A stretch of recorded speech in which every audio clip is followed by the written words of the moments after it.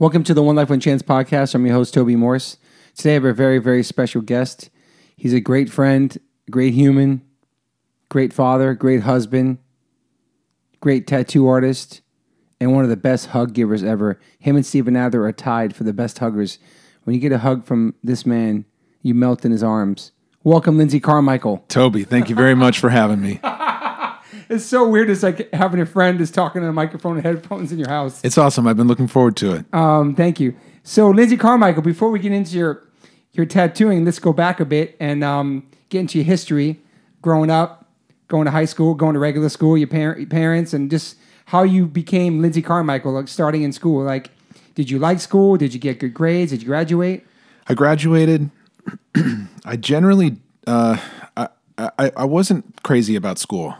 Yeah.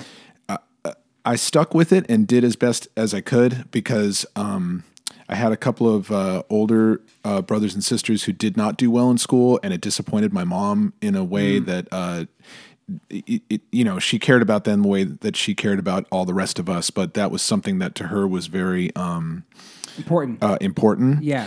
And she didn't ever push it on me and say anything like, you got to do good because your brothers and sisters did not all of them, but a couple. Yeah. But I knew that it was something that I needed to concentrate on as much as I could because I wanted to do something that was, that would make her happy and not give her another, give her a feeling of being proud. Yeah. And not give her another, bum out. Totally. So are you the youngest? I'm the youngest of 5. Damn. That's crazy. I'm the youngest of 3. I got to tell you, by the way, since you mentioned that, that I've listened to you speak before about your relationship with your brothers, and I've seen it in person here at your house on Christmas and things that.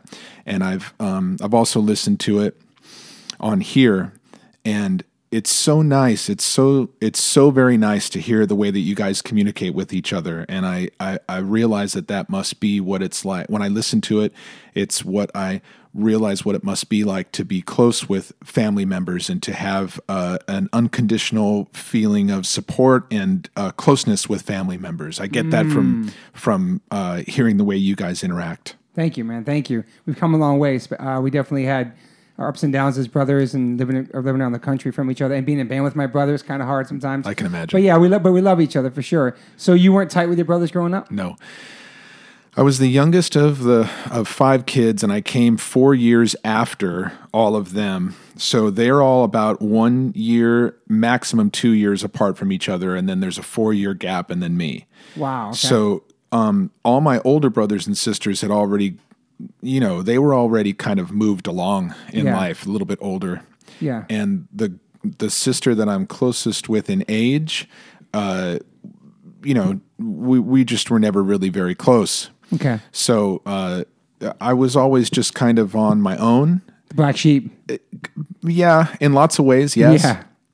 And I sort of connected to my mom, but my dad wasn't in the picture. Okay. So I sort of connected to my mom, and it was me and her a lot. And then, but in terms of being close with my brothers and sisters, I was not.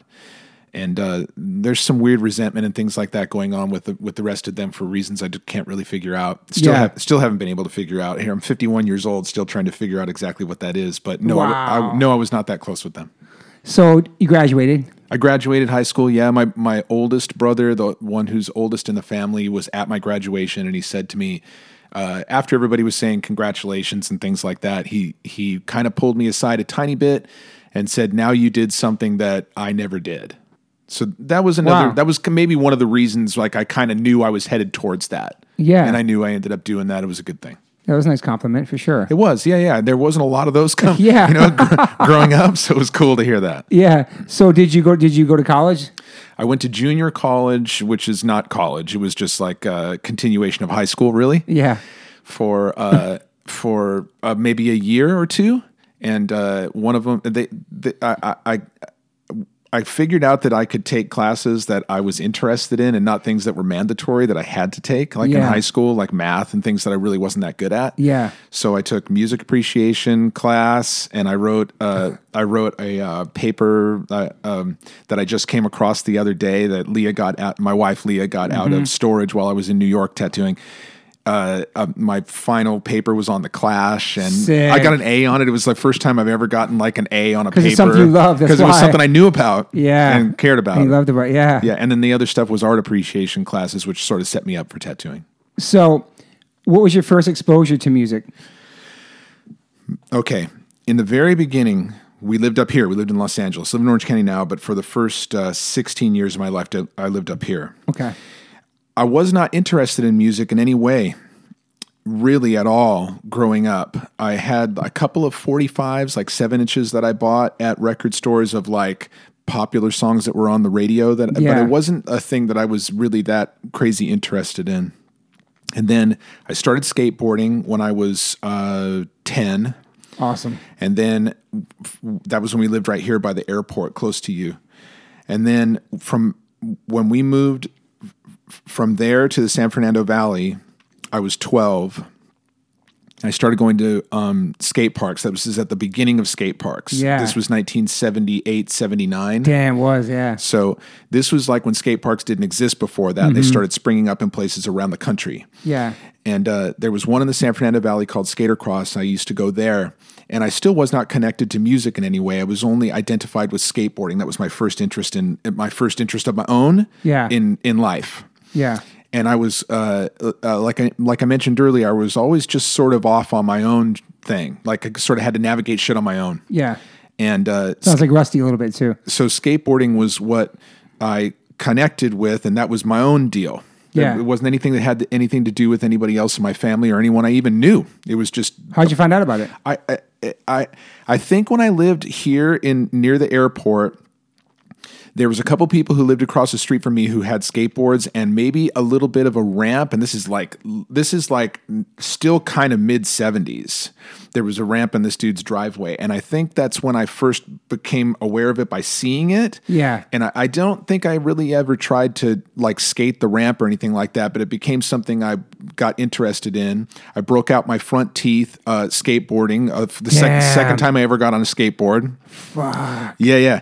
And that's a long story, but that's how I ended up with a gold tooth in front. I was going to ask you that. That's how you knocked a tooth out. That's my fake tooth that I got from that injury, which was 41 years ago. That's crazy. Maybe 42. But then when I moved to the Valley, skateboarding became more of a thing that you could see more. Yeah. And I got a subscription to Skateboarder Magazine. This is from the beginning of Skateboarder Magazine. Yeah. And I still have all those, by the way. That's sick. Until it went out of business. But wow, I got exposure to it through that. And then I started going to this skate park, which was relatively close to my house. I used to skate to. And then through that, I started seeing flyers for bands, shows in like 80, 81. Yeah. That's before punk rock and skateboarding came together. It was right at the dawning of skateboarding and punk rock coming together. Yeah. And I mentioned the Skateboarder magazines earlier. Okay, right around the time that this was all happening, Skateboarder magazine turned into another magazine called Action Now, and it was right before they folded. It was kind of like an all lifestyle type of magazine. Okay. So there was no more skateboarder. It was just called Action Now. And they had interviews in there with bands. And I started seeing the names and pictures of the bands that I had been seeing flyers for at the skate park. Oh, shit. And I started listening to the radio station that they played at the skate park, which was K-Rock, which was a lot different then. Yeah. And I used to go at night on the weekend because I didn't have school the next day. Yeah. And I would... they'd play Rodney on the Rock, and he was pretty much playing 85% punk rock at that point. Okay. He was the one who pretty much broke punk rock to everybody up here on the radio. Oh, okay. Ronnie Bingenheimer. Is he still around? Yeah, I see him at Canter's from time to time. Awesome. No kidding.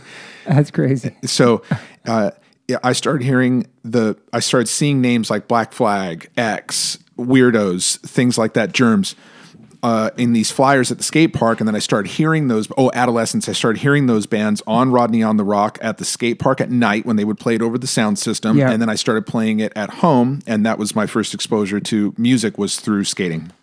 Fuck. This is at the time that I was like 11, 12 years old. So, you remember what your first show was? Yeah, sure do.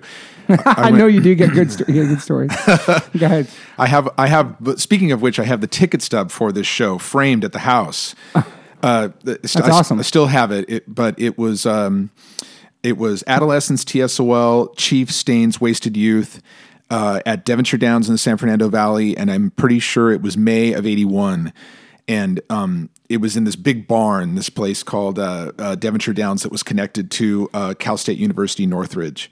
Okay. And I was in junior high school. I was in 7th grade, and it was May. And then in June, I graduated 7th grade.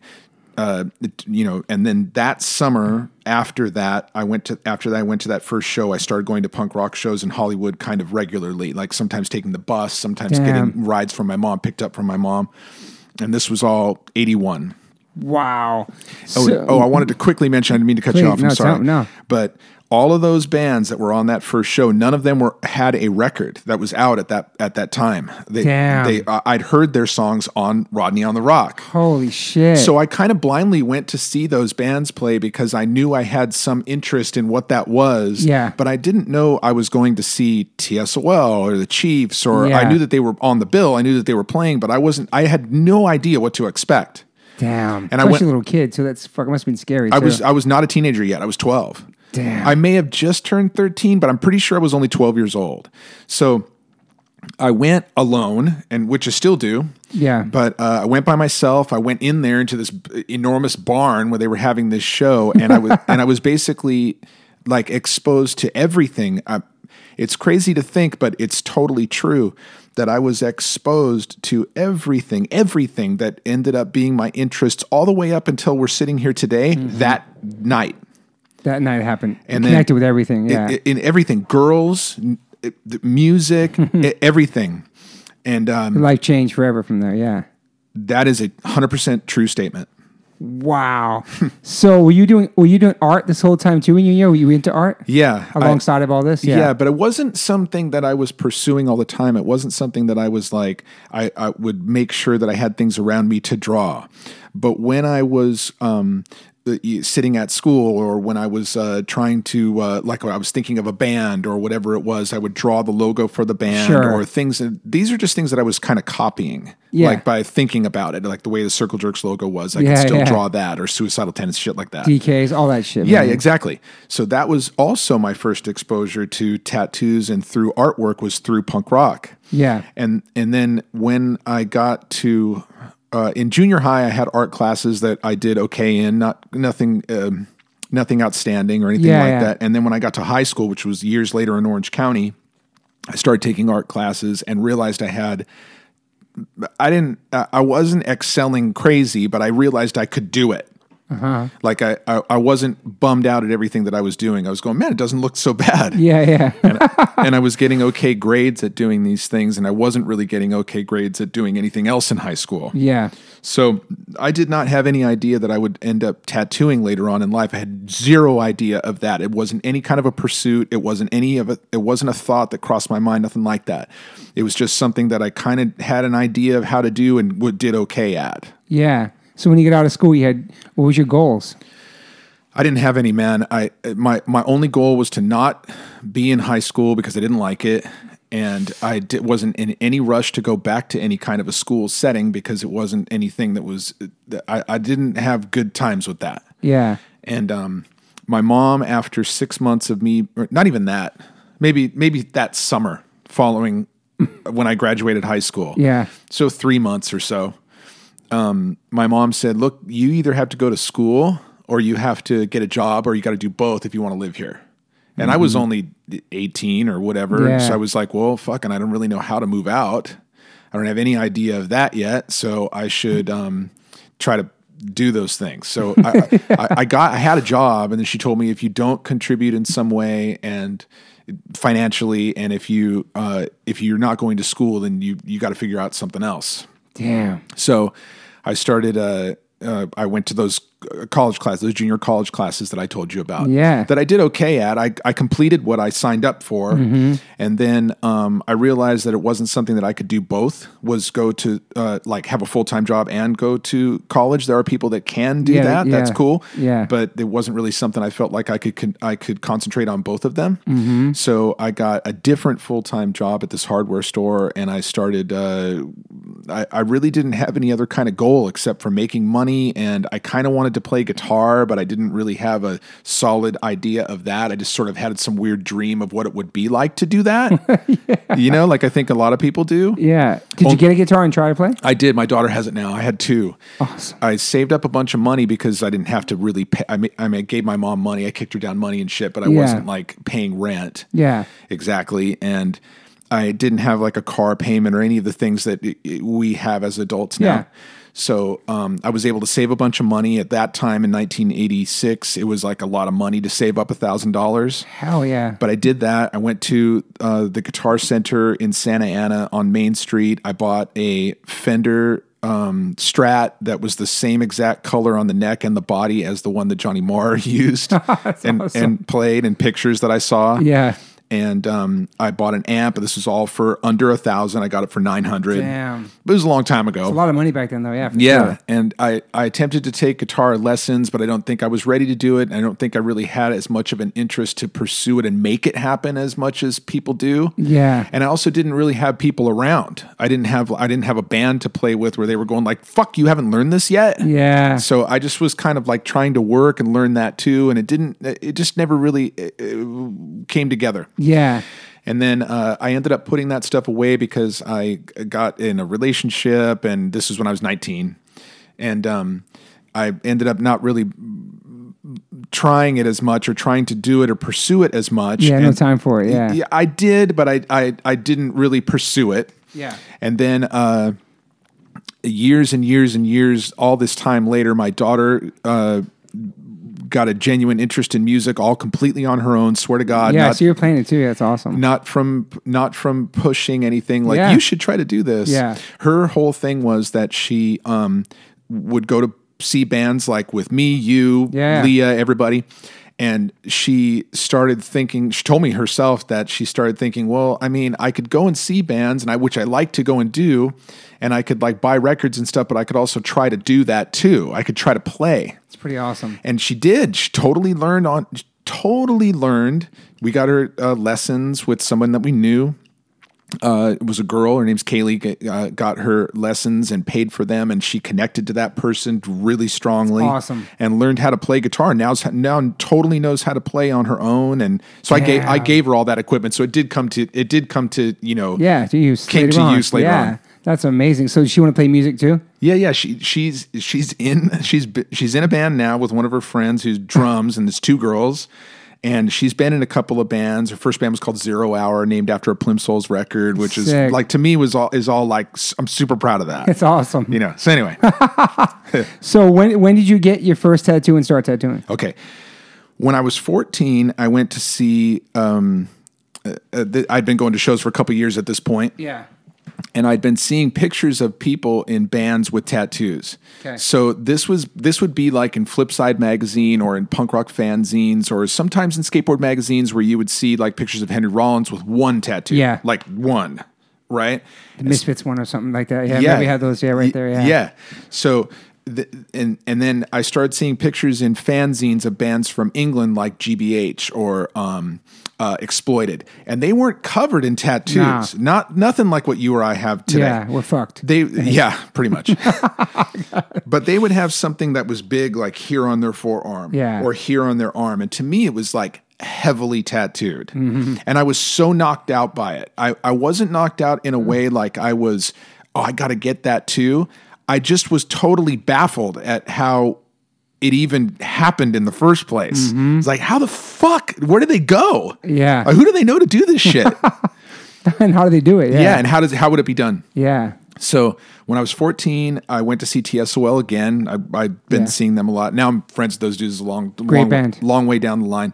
But I went to see them again, and I saw these people with tattoos at the show, and I kind of knew already that people that were into music and people that were in bands had tattoos. Mm-hmm. But somehow made the direct connection by seeing people up close in the crowd who had tattoos at shows. Okay. I came home, and this is back to when we lived in the San Fernando Valley in Tarzana, and I told my mom. She was like, "Oh, how was the show?" She always was cool with me going and had like interest in what I saw and what I thought.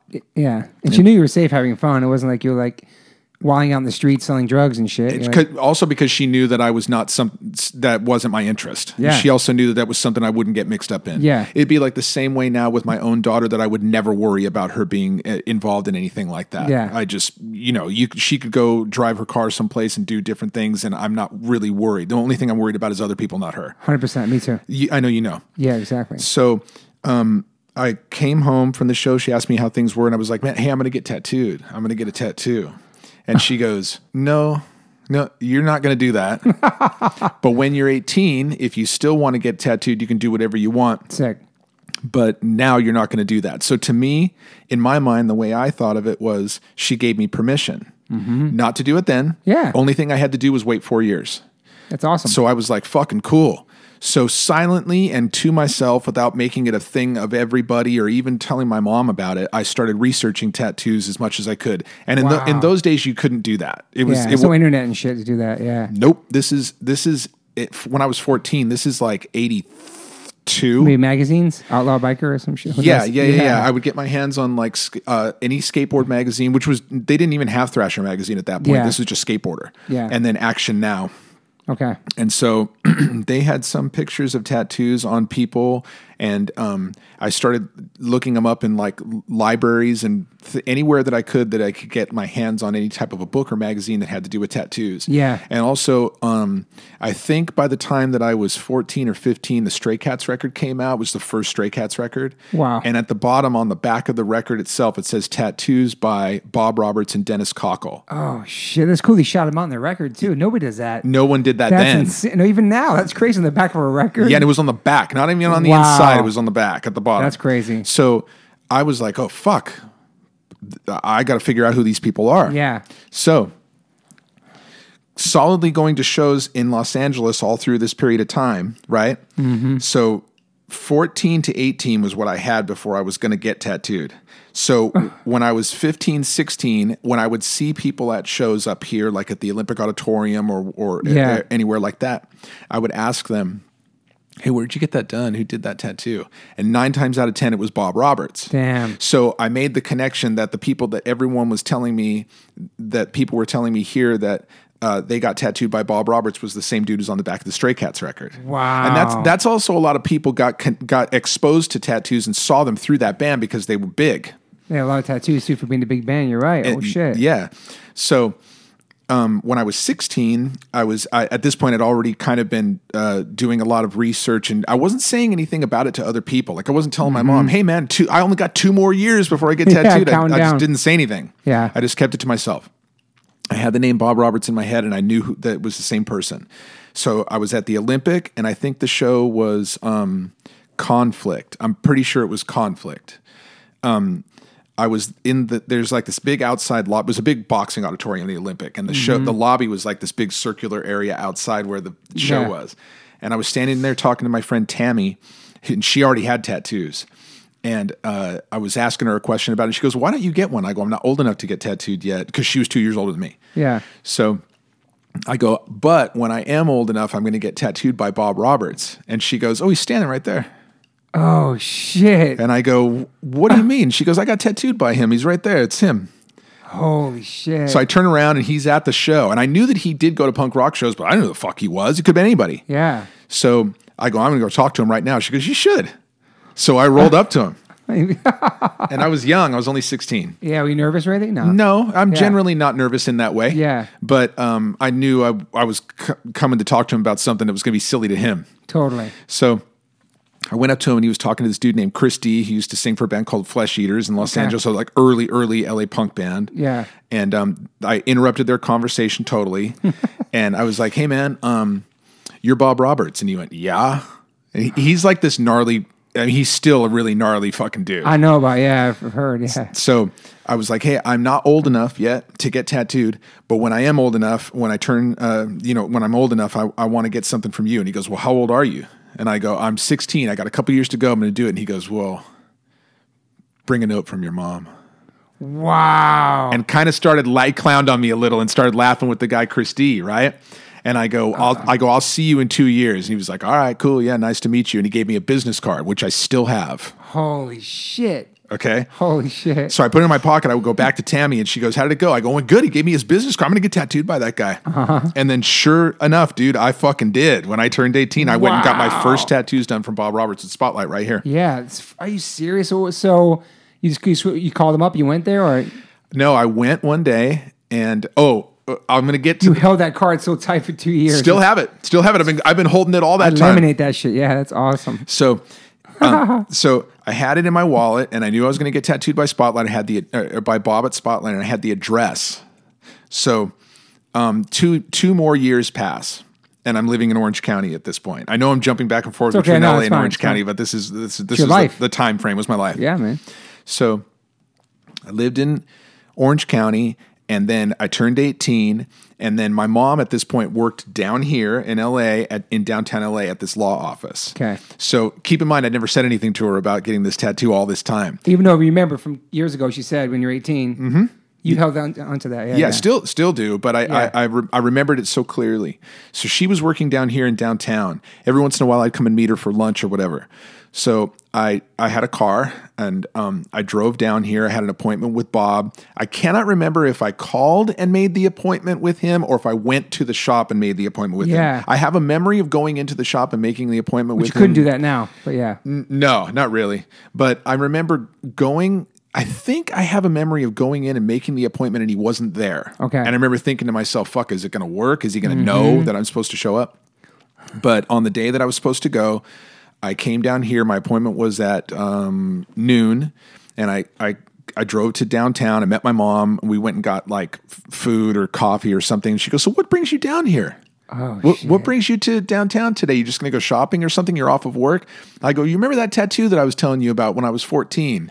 Oh my God. And she goes, yeah. And I go, well, I got an appointment. I'm going to get that done today. Holy shit. 4 years you held on to that shit. And she went, well, okay. Well, I mean, if you still want it after all this time and you've probably been thinking about it and you know what you're going to do, then that'll be great. And she wasn't dismissive or mean or bummed on it or anything like that. She was like, oh, cool. So I was like, all right, well, I'll see you later. Wish me luck. So I drove over to Spotlight, got there at 12, got there a quarter to 12. And then I hung out and waited, and he was a little bit late, but that's normal for a tattoo shop type of thing, as I find out now. Yeah. And I went in, and I gave him what I wanted to get, and it was I gotta quickly backtrack to what I was gonna get. Go ahead. Okay, so all this whole time, also, I was trying to figure out what I wanted. Yeah. Because I didn't know exactly what I wanted. 4 years. Yeah. Well, for longer than that, really. But I mean, I for that 4 years solidly, countdown. I was trying to figure out what I wanted to get. I knew I wanted something solid black, and I knew I didn't want to get black flag bars like everybody else, which I mean, I would, Mm-hmm. but then it was a different thing. I didn't want to get black flag bars because I saw them on Henry and I wanted to copy him. I wanted to get something that was solid black, and I knew that it was something I was super into. It's before millions of people had that tattoo. Yeah, I mean, which I would totally get myself now too, which I never ended up getting. Yeah, you should definitely get it.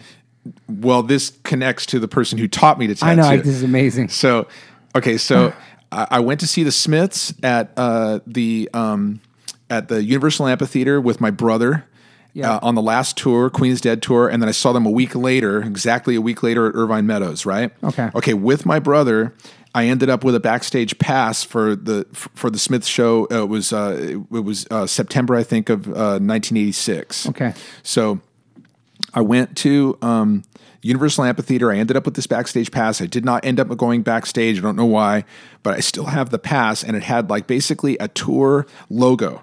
Okay, like how you have a laminate and for a tour, and there's like a certain kind of an image that goes just for that year, that summer or whatever. Well, it was this kind of like it was in white, but it was sort of like a crest type of a logo. Mm-hmm. So when I saw it and I had it, I was like, this is what I'm getting. Oh, shit. So awesome. I brought it to him, and I was like, I want to get this, and I just want it here on the front of my arm. He's like, yeah, no sweat. So he put it on the counter, drew it on me with a pen, tattooed it on me. And funny story, he goes, is there anything? Okay, well, that's it. And I mean, I can't really see it. I'm like looking down doing this, and it was intimidating for me. I was super young, and I didn't know what to expect, and it kind of hurt, and the whole thing that goes along with getting a tattoo. So he goes, is that it? Is there anything else you want to put with it? You want to put a word with it or anything like that? And I was like, yeah, man, maybe, how about my name? And he was like, yeah. He goes, what's your name again? And I go, Lindsay Carmichael. And he went, okay, spell it. And in my mind, I was thinking Carmichael. I was going to put underneath it. Oh, nice. For sure. Yeah. So I got I think it was a napkin that he was like one of the napkins he was using to tattoo with, like a paper towel. Uh-huh. And I took a pen and I wrote out my name, how you spell it. Without thinking of anything, he got the same pen and he put above it, like wrote on me lettering, and he was like, and without me looking at what was on me, he pointed at the paper towel, the napkin, and said, like, it's spelled like this, right? And I go, yeah, okay, cool. It just took him a few more minutes and he tattooed it, and it says Lindsay Carmichael, so I have my first and last name above my tattoo. I never even seen that. I'll show it to you. So his full name on your tattoo? Right above it. That was my first tattoo. Were you bummed? No, not at all. It was cool. I was stoked to finally fucking get tattooed. Yeah. So it said Lindsay Carmichael, fucking whatever. I don't care. That's my name anyway. Holy shit. And so after that, did you get the bug? Do you want to get more tattoos? Immediately. And then I went back exactly a month later, and I got a rose off of the wall, which is still on the wall now at Spotlight Tattoo, where I've gone to work now. It's just I started a couple weeks. Yeah, crazy full circle thing that I now am able to work at that shop, which I'm super proud of. Fucking crazy. But I picked a rose off of the wall and told him what I wanted. It's right here. And then I went back exactly, I think a month after that, and got another big tattoo on the front of my arm. Damn. And after that, I was getting tattooed as much as possible after that. So when did you realize you want to start tattooing? Like, what year was that? And what? Okay, I had been getting tattooed from when I turned 18 until about 22 or 23. And by this point, I'd been tattooed by Bob, a guy who used to work for Bob after he'd moved to Orange County. And he was working at this place called Tattoo Magic, where I ended up doing my apprenticeship was at Tattoo Magic, which this is all not planned.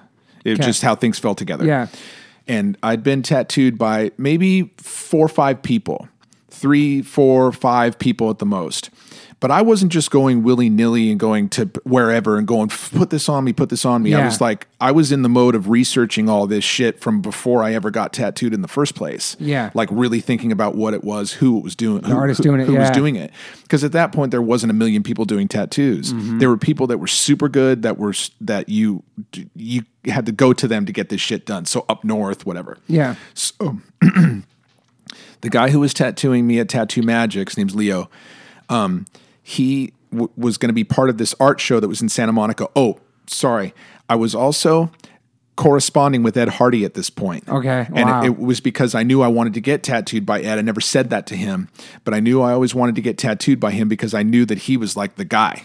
Yeah. I knew that he was the guy. Mm-hmm. And there were these books that he was putting out called Tattoo Time. There was black, red, yellow, blue, and white Tattoo Time. They were like a small book kind of a thing. It was like tattoo history and a lot of information about current tattooers during that time. Nice.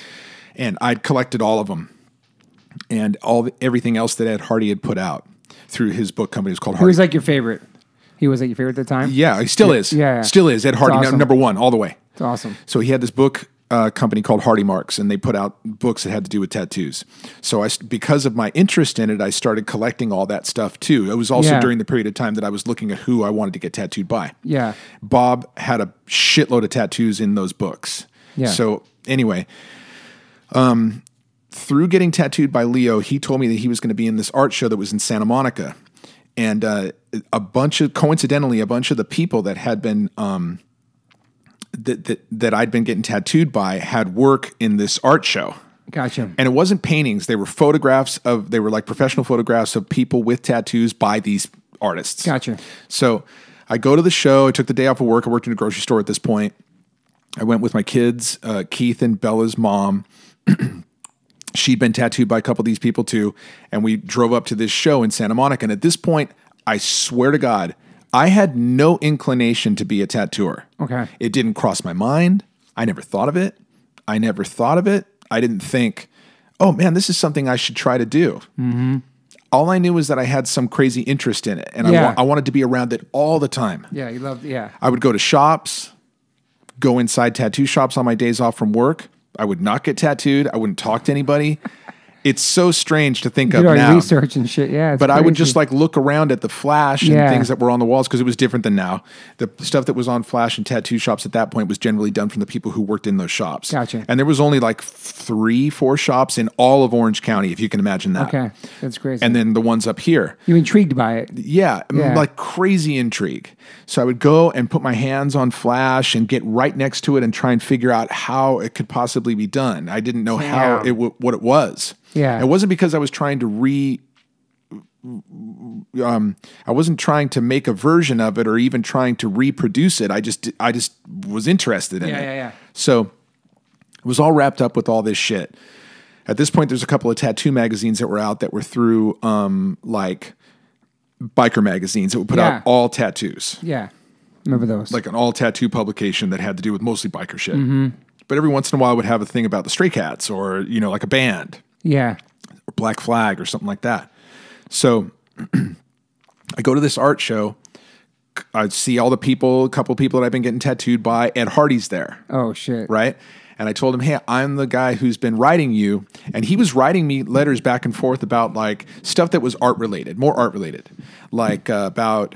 he put out this book called Rock of Ages, and I remember that. And he was talking about like where you would, I was talking to him in letters about like things that I saw that had to do with Rock of Ages, and he would write me back, and that's cool. We were just in correspondence with each other about art. Some of it was tattoo art, most of it was tattoo art. But I never said anything to him about wanting to be a tattooer because I didn't know that. It was on your mind, yeah. So I go to this show. I introduced myself to Ed. I said hello to the people I'd been tattooed by. We left within a couple of hours. The name of the show was Forever Yes, and there was a book that went along with it. I'll try to give you the condensed version of this. I know it's fine, bro. No, it's chill. Okay. Well, in the book, it's like a catalog of what's in the show, right? And it's all the photographs that are from the show. And in the back, it's got a list of all the people that are in the show, and it's got their names and then their birth date and then the shop that they were connected with at that time. So it was like born 1955 or whatever it was. That's interesting. So I'm looking in this book on the way home, and I go, one of the people I'd been tattooed by was Freddie Corbin. Yep. And he was a little bit younger than me. Just by a few months, but he was born in 68 and I was born in 67. Okay. So I'm looking at the thing and I go, man, Freddie is younger than me. I said out loud, Yeah. I go, and he's in this show and he does great tattoos. And my kid's mom went, you should do it. I swear to God. Just randomly said, yeah. Never in my life leading up to that moment did I ever think about being a tattoo artist. Yeah, but I never had one of those light bulb moments where something goes like the light comes on. Yeah. And I remember going, you're fucking right. That is what I should do. Damn. I've been trying to figure this shit out for all this time. I had no idea that's what I should do. And it was from there that I started pursuing it. Fuck. So you started what happened? Like the next day you started drawing stuff? Well, I was already kind of loosely drawing the same way that I had been in like junior college, high school. Yeah. And I was coming up a little bit with tattoo designs that I wanted to get tattooed on me, but it wasn't something of like, I'm going to draw this thing up. I'm going to bring it in. I want it exactly like this. I was just like trying to work out these designs a little bit at home. Yeah. And then, so I started trying to do that a little bit more. And then I went to Leo, who I'd been getting tattooed by kind of a lot, who was down at Laguna Tattoo at this point, and I'd been getting tattooed by him there too. Mm-hmm. And I was like, hey, I need to see about trying to get a hold of some equipment. And in those days, dude, this was like an unapproachable type of thing. Yeah, now everybody tattooers have their own guns now. It's way different. You did not talk about how you wanted to do that because you generally get shut down. There was already too many people tattooing. Damn. People didn't need to be talking about that. They weren't welcoming to people who wanted to start tattooing at that point. It's weird. This is like late 91, early 92. Yeah, I know it's kind of banned in New York too for a while, for sure. Yeah. So Thankfully, he was cool about it. Totally. He was like, well, I mean, I can't really tell you exactly where we get all of the equipment that I use, but I can point you in the direction of a couple of people, and wasn't a dick about it at all. He was super cool. Yeah. And he kind of like, wrote a couple things down about like, get in touch with this person. They may not sell anything to you, man, but I mean, you could try. So I collected a few things through that on recommendation from him. He pointed me in the right direction. I figured it out from there. And I wrote letters to people and asked for, can I have a catalog of this thing? And some of them didn't even get answered. It was just like, well, fuck this dude. He doesn't know anything. And I would kind of drop names of people I'd been tattooed by. And I'm pretty sure they probably thought I was lying because like I'd read those names. Like, I've been tattooed by Bob Roberts and Leo Zulueta. Yeah. And they were like, sure you have. Right? But a couple people wrote me back. I ended up getting a power unit. I got some machines through this company called Spalding and Rogers, which is how a lot of people started back then. I got like a big gigantic thing of black and a bunch of needles and shit. And I didn't know what the fuck I was doing with any YouTube of it. videos, how to do none of that shit. No, hell no. And I couldn't go down there to the shop with my stuff and go, what do I do? There's no way. So I had You're on your own. Yeah, 100% on my own, but was used to being on my own. Learning and like how to figure it out. Yeah. So I sort of did that, and it was by gnarly trial and error because I had some terrible experiences with trying to tattoo other people. Oh, you did? Yes. You tattoo yourself first, though? I did my first tattoos on myself, and awesome. Did first couple on Keith and Bella's mom, and then I ended up tattooing people that I worked with at the grocery store, telling them I kind of like knew what I was doing. Wow. But they didn't really give a fuck about what it looked like. They just knew that somebody was tattooing and they'd get it for free. So I was just doing it in the garage, literally in the garage. I had like a small tattoo setup situation, which I thought would be like a small shop, whatever you'd have there. And I was, just collected a few of the bare things that you needed to do it and tried it on my own. Damn. And then from there, I got introduced to Rick Spellman, who I already knew about through Black Flag because he tattooed everything on Henry and everything on everybody in Black Flag and everybody in the Misfits. Got you. And then he was the go-to guy. Yeah. Yeah, he was a go-to guy like Bob was. Okay. And then this is a crazy set of circumstances, but I knew somebody. Okay, Rick Spellman had a full-time job at a at the LA Times. Okay. In addition to being a full-time tattooer.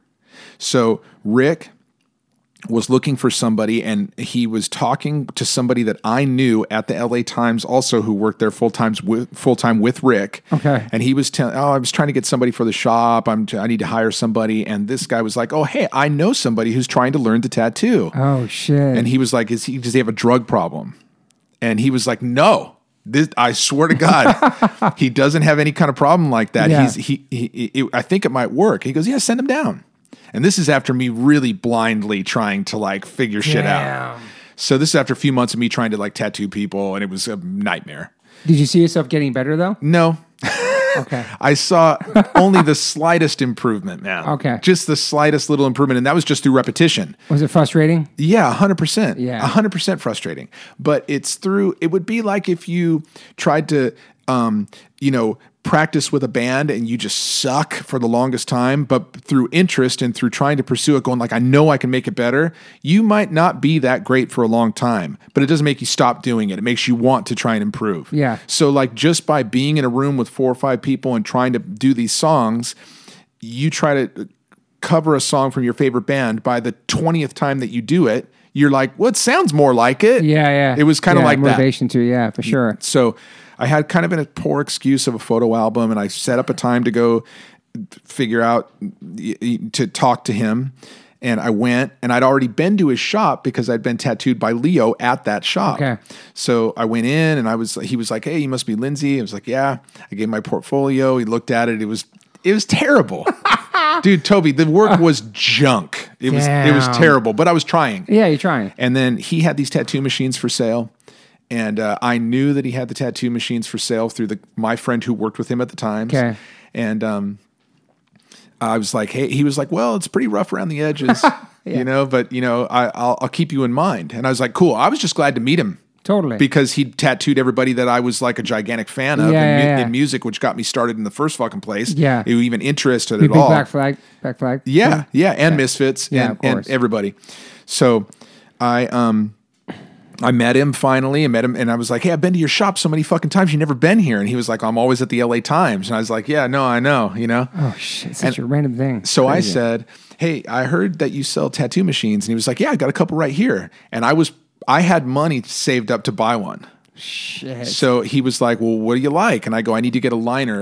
My liner that I have is no good. And he was like, well, you can use one of these. Try this out. So I plugged him in and sort of like fired him up on his power and like at his shop at his station. That was a little intimidating because I didn't really know what to look for. I just knew I wanted something better if they were good or not. Yeah. How the fuck would I know? So all I knew is that they would just by default, they would have to run better than what I had. So, because he was a tattooer. Yeah. So I chose the one that I chose based on the color of it. It was yellow and black. I was like, this one's cool. So I ran it a little bit. I was like, yeah, this one's cool. And he was like, okay, cool. He goes, they're $300, like really firm. That's a lot back then. He's like, they're $300. I go, dude, I got $300. I gave it to him. That's a lot of money back then too. For me, it sure was. Yeah. And for anybody really at that point. So you came with the money, yeah. I bought the machine and I split. I went home and it was like, how do you think that it went? And I go, I don't think he's going to hire me. I don't think he really wants to hire me, but I did buy a machine. I'm stoked that I met him. And then on the very next day, he called my house. He had my phone number and he left a message on my answering machine saying that he needed to hire somebody and would I be interested in coming down and learning. Wow, I think he just liked you too and knew you like focused on it too. Maybe. I don't know what it was, but he ended up teaching me and it's so crazy because he did the tattoos on the fucking people in the first place that opened my eyes to tattoos at all. Full circle, yeah. And then he ended up teaching me. I had a working apprenticeship with him for 5 years. I know, it's amazing. It's a whirlwind. But but so how does Henry Rollins come into the mix? Okay. All right. So in those days, you'll remember this, you could send a self-addressed stamped letter to an address that was on the back of a record or in the liner notes of an album. 100%. And you would send them $1 or something with your info. And they would send you like a sticker. A catalog or something, yep. Or anything like that. Yep. So I sent letters to the band Aggression in Oxnard, Black Flag, countless letters to Black Flag.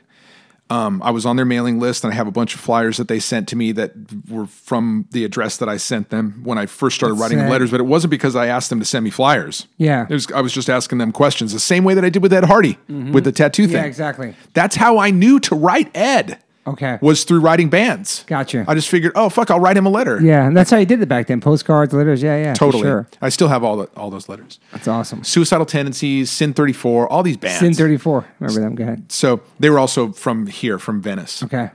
So all these fucking bands I had these letters from, right? So one of them I wrote, Black Flag used to play free shows from time to time in the daytime, and they played at the Westwood. They played in Westwood at this federal building that's right off the 405. Okay. And I went to the show, and it was for pot legalization, and I knew that Henry was straight edge. so in this letter, I wrote him, and I was like, hey, I just wrote Black Flag, and I put Henry Rollins because at this point now he was in the band. Gotcha. First 2 times I saw Black Flag, Henry wasn't even in the band. Yeah. So I wrote him this letter, and I talked about a couple of other different things. Well, the main thing that I wanted to know was why he played this show if it was for pot legalization, if he was straight edge. It's weird that I would put him on the spot like that because you're a kid, though. You don't fucking think that's out of. It's not something that I would do now because it's so assumptive, and it's also 100%. It's also kind of accusing a little bit. 100%, but you're a kid, you don't know how it's coming off and shit. Yeah. So I didn't know. So it came from a good place. You're actually concerned. It seems like you were like, what? Maybe there might have been a little bit of that. Like, did you start smoking weed? Yeah. You know. And then the other thing was, who does your tattoos? So sure enough, man, I fucking walk home from school. So when I'm in high school in Orange County at this point, and we had a mailbox, like the kind you put the key and open it up in the front of the complex. I open it up, there's a letter, SST. And I'd gotten a few of those before when I'd written them letters before. How fast was that response? It was maybe a month, maybe less. I wrote a letter to Ian MacKay one time too, Minor Threat, and he wrote me back. I got one too. Okay, cool. I got a postcard in there too. I'm going to tell you that one in a minute. All right, cool. That's a good one. I got one too. Yeah. Okay, so I'm like, oh, fucking cool. I get home, I got my room, shut the door, I open the letter, right? And he addressed all my questions, and he was like, and he answered them in this weird way that was like it was like topic, response, response, all in a row. And it said, pot smoking, or something to this extent, and then a dash, and it said, fuck it, I will play anywhere. So he didn't care. It was just a live show, right? And then it said, tattoos. I get tattooed by Rick Spellman. He's clean and cheap. Here's his phone number. And he gave me his home phone number. Wow. Oh, shit. Okay. So I was young. That's crazy back then, man. I was 15 at this point when I got that letter.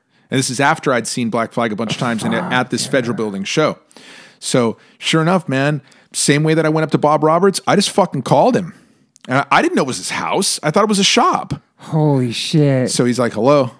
And I go, hey, is Rick Spellman there? He's like, this is Rick.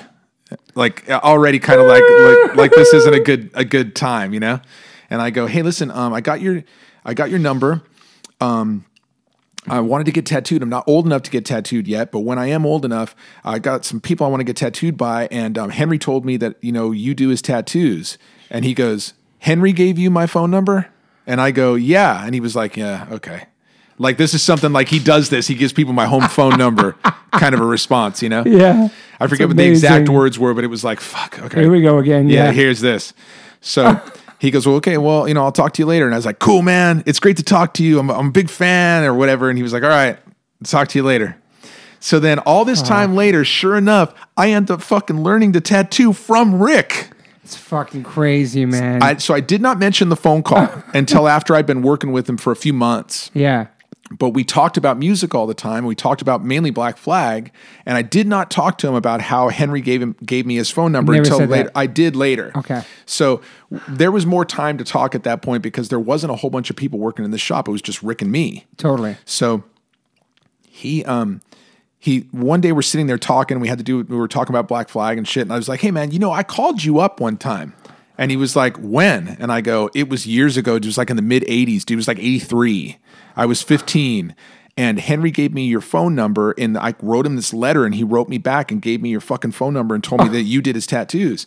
And he was like, yeah, I got a few phone calls like that, man. I don't remember exactly, but there were a lot of people who called the house. Holy shit. And it was because Henry was giving my phone number out. That's crazy. So just a random person on a postcard. Totally.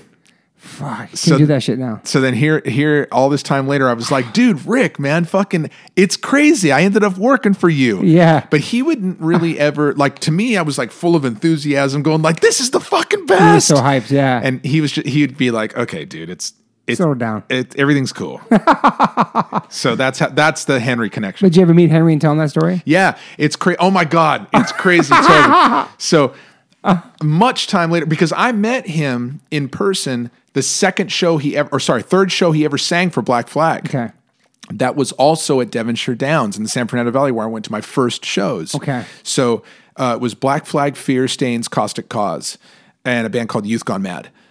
Fear, Stains, Caustic Cause, Youth Gone Mad at Devonshire Downs. At this point, I was 14. Okay. So my mom dropped me off early. I go to the show in the daylight, and they were sound checking inside. So there's a bunch of people that are sitting on the floor in this barn at Devonshire Downs a few years after my first show, 2 years after my first show, and they're just sitting cross-legged looking at the band midday, like they're sound checking. Yeah. So I don't know what made me want to go over there early. I think I was just excited to go to the show. Mm-hmm. So I go in there, I'm watching, and there's some dude up there singing that was not Dez. Dez was in the band, but he was playing guitar. So my first thought was that they let their roadie sound check the song. Maybe. Like this crazy dude. Because that happens for sure, yeah. So they were doing, I can remember what the song is in a minute, but I can't at this moment. I do know what it was. But I'm watching, and this is during the sound check. It's like 4 p.m, and he's wearing this T-shirt with sleeves cut off, and he ripped his shirt in half off of him during the sound check. So I remember going, fuck, this dude's wild.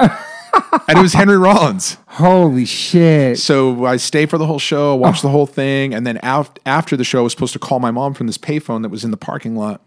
So... No cell phones. No, back then, no. Payphones, that was like not a thing. Yeah. Not even that was like a thing from outer space. That's crazy. So I waited to call her up, and I went out and back after the show to hang out and try and meet the band. So Henry's back there, and he's talking with these dudes that were in this band called Circle One. I heard that name, yeah. They were from around here. Yeah. They were from like Redondo or something. Remember that, yeah. Lenox or something like here, near South Bay.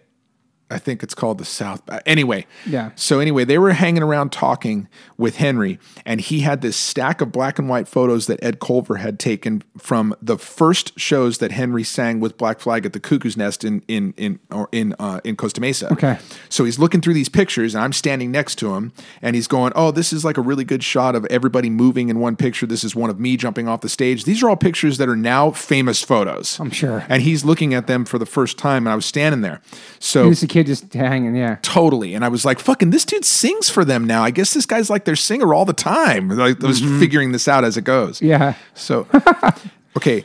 When I started working for Rick, that's the first time I met him. When I started working for Rick, Rollins Band played with this band Helmet from the 90s. Yeah, I love Helmet, yeah. And we went to the show. Rick got us in. We went after the show backstage. We're hanging out in their dressing room and shit. And Rick introduced me. He's like, "Oh, this is Lindsay. He's working for me now." And I go, "Hey, we've met before.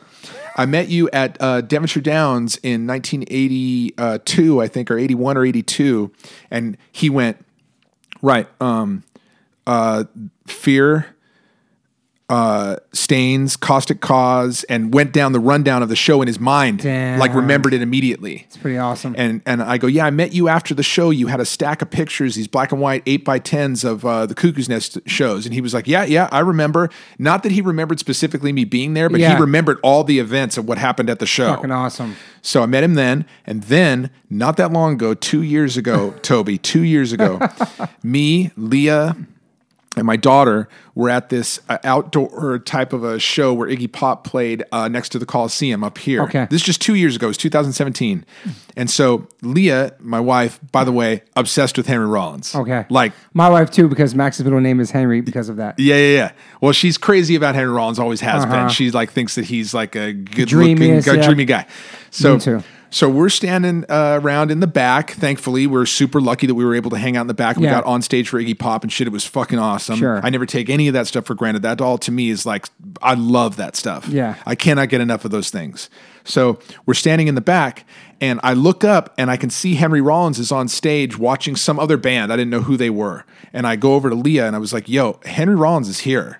And she goes, "No, it's just somebody who looks like him." I go, "It's him. He's standing right there. I know what he looks like." Is his hair grown out a little bit gray, longer? Yeah. It was just 2 years ago. Yeah. So I go, "Come here and look." So she comes over, and he's standing kind of like over there. She's like, "It's him." I go, "I'm going to talk to him." So he comes down, and I go, "Hey, listen, I know you probably get this shit all the time, but I learned to tattoo pretty much because of you from Rick Spellman. And I was through this letter, and you wrote me, and I told him the whole thing. And he didn't remember writing the letter or anything like that, but he was like, "How's Rick doing?" And we ended up talking for a while. And we talked about Black Flag. We talked about the connection with how I started tattooing. I go, "Man, I pretty much have you to thank for that." And he was like, "Okay, yeah, cool." It was totally fucking cool about it. We took pictures together, but I got a chance to tell him that myself. That's fucking awesome. It was great, man. Leah took pictures with him too, by the way. Wow, man. So yeah, just that effect, just writing you back, and just that changed everything for you. It did. So how many years tattooing now? 27 as of this month. So shit, and so now your son has tattoos. My son just started tattooing. I know, but when did he get his first tattoo? How old did he have to be for 18. You? Okay. 18. He wanted to get tattooed before that and didn't really understand the whole deal in terms of like, you got to wait. Like you had to do the same thing. That's what I told him. Yeah. I was like, "Yo, dude, it's not only is it just like the rule or not even just the same thing that I had to do, but it's the law, man. The law. It's just how it goes. You got to be 18. Yeah. He was like, "Well, what if I just get something little?" I was like, "It's against the law, dude. And besides that, I wouldn't fucking do it. I waited. Yeah. You got to wait." Yeah. So he had a little bit of trouble understanding that concept to begin with.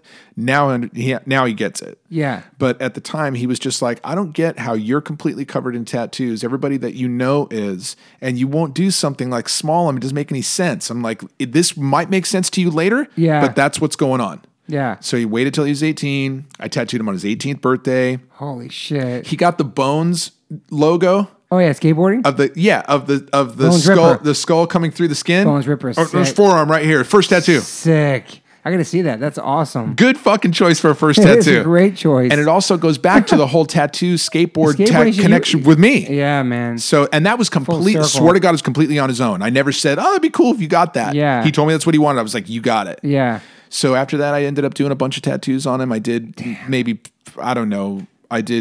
60% or something. Is it weird tattooing your kid at first? No, everybody asked me that, but I think it was because of the amount of time that I'd been doing it. I got past any kind of like weirdness about tattooing like other tattooers, famous people, things like that. So tattooing my son to me was just like, fucking, this is rad. Yeah. Man, this is like a great moment. Yeah. I'm stoked. Let's fucking do this thing. Yeah. It would be like going to a show with your kid or driving cross country or something that it's not a nervous thing. It's like fucking awesome. Let's go. He tattooed you before that, right? Yeah, he tattooed. No, not before that. No. Okay. It was only after he started getting tattoos. Oh, wow. And then he tattooed me. My daughter tattooed me. Leah's tattooed me. You have. Yeah, Mackie. Yeah, Mackie. That was sick. Yeah, fuck. And that was like great. Come full circle. You're at Spotlight Tattoo and Mackie from the Chromax Tattoo. That's pretty, I know. That's pretty amazing, man. Trust me, I'm not lost on those things, man. Those things to me are just as important, maybe more really now than they hold just as much weight, maybe more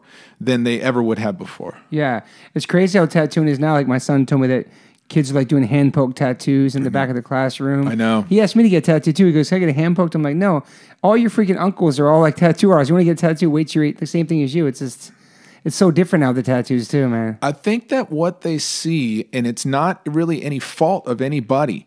I think it's just what they see is everyone has tattoos, and if you're around it and you're around it all the time and shit, they don't see anything. They don't see why it would be strange to get a tattoo before you turn 18, because the people that they see are generally not 18 who have a bunch of tattoos on them. They're not. And they take it into their own hands to do hand poke tattoos on each other and shit. Yeah. It's not this insane act as it was to me when I was their age. Like back then it was like this fucking insane act of like, man, you're making this gigantic commitment. Rest of your life, yeah. Yeah, and it wasn't something that I was like drawn away from because of that. It pulled me to it because of that. Yeah. But it's such a... It's outcast shit, like the weirdos and shit, the freaks we had tattoos. To the max, 100%. Yeah. So when they see it, like my son too, when he was younger, when he saw people that had tattoos, he didn't get that there was this thing that was connected to, man, you cannot do that at least until you're 18 to do that. Yeah. Which I think is a solid, strong rule to go by now too. Yeah, there's like underage rappers that my son was showing me. Their all faces are tatted already. It's that like, blows my fucking mind. It's completely backwards almost, because for us it was like not respecting, but you get like your bodysuit first, and then you get to your hands, you get to your neck, and now it's just like I had it written down too. It was like the face. It was like called they call it the Warped Tour bodysuit. They call it like scarves and mittens and stuff. Yeah, Warped Tour bodysuit is what I've always heard. This is neck and their hands first. It's insane to me, man. It is to me too. It seems so strange because back when I started getting tattooed, you would get your arms done. Not even your legs. You'd get like your arms done. Then you'd get some stuff done on your legs. And if you were moving anywhere near your neck at all or your hands, you'd had body work. 100%. Like off of your legs and your arms, those were pretty much like getting filled up. You started getting stuff done on your body, your back, your chest and stuff like that. Then you could move on to these other areas. And that was almost an unspoken rule inside tattoo shops too. When people would come in and say like, I want to get this thing on my neck. It was like in the days long before the computer would be like, no. You don't want to do that. Yo, check this out. We're not going to do that, number one. And you probably shouldn't until you get some like work done. Yeah. These days, 2019, you try to explain that to somebody, it's the same theory as what we were talking about with our kids. They're going, what are you talking about? So it's the norm. It's completely the norm. They're like, well, you get tattoos on your body first before you get something done on your neck? Fuck that. I want this done on my neck. Yeah. And if you don't do it because you're going along with whatever rules that you see is important to you and you want to hold them up. Values and shit, yeah. Right. There's somebody that'll do it 2 doors down. I know, man. So it's a crazy thing, but it's reality. It is. It's crazy how people are just getting stuff to get it, and there's like really no meaning behind it too. Obviously, I have some goofy tattoos. E.T. was one of my favorite movies. I got some funny shit, but it's all part of my life. I'm not getting random shit like on my face and my hands that doesn't mean anything to me. No, it's all image and stuff, you know. It's like a strange image thing, and I honestly an accessory. Yeah, totally like an accessory. And that's what I was just about to say, is that I feel like when they get that stuff done, that they don't, Maybe they do. I could be wrong. I don't really know. I'm not in their head. I don't really know. Yeah. But what I feel like is that it's such a commonplace thing that I feel like they're not really getting the full concept of, yo, you get your fucking face tattooed, man. Like it's a huge step. Commitment. But because they see it so frequently everywhere in the world, it's like, yeah, it's like a little wild or whatever. But I mean, it's like coloring your hair. Or painting your nails. Yeah. Something like that. Because back then it was super shocking, and people would, think you're a criminal and not want to sit next to you on the train and shit like that. Okay, now this is something that has to do with the reason why I started getting tattooed in the first. I started getting tattooed in the very first place because I did not want to look like other people. 100%. I wanted to be apart from people that, to me, were not anybody that I wanted to be around or associated with. 100%. So... For me, the step of getting tattooed and getting heavily tattooed was something that I wanted to be apart, away from it, to not be associated with in any of that stuff. Yeah. And I feel like now people get tattooed to be associated with a look. It's so true, man. And it's so opposite of what any reason why you or I or most people, I feel like most people that you or I know, Dan, Tim, people like that, are people that probably think the same way, and that they wanted to be away from all of that. And that's why they kind of started on getting lots of tattoos. Besides the hip hop influence, because I know Lil Wayne was like one of the first rappers to have his face tattooed. Do you think the TV shows back then made tattooing wonderful because more tattooers got more business because it was more acceptable, or it also made it possible for people who really weren't that good to open up a shop because everybody's tattooing? Like, did it kind of hurt and help the tattoo community? I feel like it did both. Yeah. I can't complain about what the shows did. Yeah. Because they brought a lot of interest to the tattoo shop in a positive way. Where I worked at the time, I was working at Laguna Tattoo. Yep. And I was on one of them. I was on the same episode of Miami Ink that you guys were on. That's right. You were. It's right, dude. So I got that was fun. I got tattooed, and that exposure and that people seeing that stuff only brought positive reinforcement and positive effects to my life and my tattoo life. Yeah. I cannot complain about that because it went really good for me. Yeah. I had tattooed a couple of bands at that point.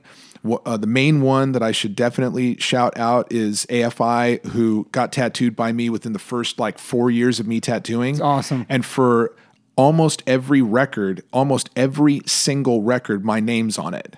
And that's they say, awesome. Got tattooed by such and such. Like the Stray Cats did. Dude. Holy shit. Right. Holy shit, that's awesome, man. So it was like Jim Miner, Lindsey Carmichael would have the city that I was tattooing in or the shop that I was tattooing in. And this is for record after record after record. Yeah. So I'll endlessly thank them for that because it was a great big push for me that other people didn't really have. Yeah. So that in connection with the Miami Ink thing. Yeah. When people started hearing my name through that and making the connection through seeing my name on records, like AFI's records, awesome. Then they started wanting to get tattooed by me, and it pushed me up to another... opened the doors for you. It opened a lot of doors. Yeah. And it ended up pushing me to when I left Laguna Tattoo, where I ended up at Gold Rush Tattoo, where I tattooed you. And you tattooed me, and that's where I tattooed Keith, my son, and all that stuff. All of that stuff would have probably never really happened had I not had that exposure. Yeah. So I had been tattooing for a super long time at that point, but that wasn't all it was. Mm-hmm. And so those things only brought positive encouragement and positive things for me in my tattoo life and in my life in general. But it also opened the door to a lot of people who had nothing to do with tattoos and exposed them to that and wanted to learn to tattoo, open a shop. Yeah, it looks easy. It looks easy, exactly. Let's capitalize on this, whatever, yeah. And that was all things that to me were nearly impossible things to achieve. So by the time that I got to that point and was able to make some headway and make some room doing that, and then the show and all of that stuff, to me, that was a whole different view of what kind of positive encouragement that brought, because it brought encouragement to other people who didn't have any of that background. Yeah, It's crazy. Shit. Fuck, we're talking about tattoo stories of the day too, like getting my first tattoo at Peter Tattoo. I'm from Cindy. Me and Pete getting tattooed on Avenue B in Siv's apartment when he first getting tattooed. I love it. Some of my first tattoos are from there. You actually have a cool story that I thought was amazing. And it's before I knew you. Obviously, I met you before, but I also knew the name before we became close friends. But somebody walking into your shop wanted to get their knuckles done. Can you tell that story? Remind me of what it was, because there were so many knuckle tattoos. Oh, okay. Yeah. I love this story because it's so random and by himself. It's just crazy. Okay, this is wild. Okay. I went and did a guest spot up north at this place called Spider Murphy's, right? Yeah. And it's in San Rafael. Okay, San Rafael is sort of like, I don't really know this exactly, but it's sort of like an affluent kind of a community up there. Like there's big houses and people who have some money and shit like that. Up north? Yeah. Okay. So you kind of like, if you go to San Francisco to get tattooed and you go over to San Rafael, you have to like kind of cross a couple of bridges and go over into like a whole different area. Yeah. Right? It's still the up north vibe, but it's not San Francisco. It's outside of there. So when they say they live in San Francisco, it's not really, I got you. In that area, it's like different. Yeah.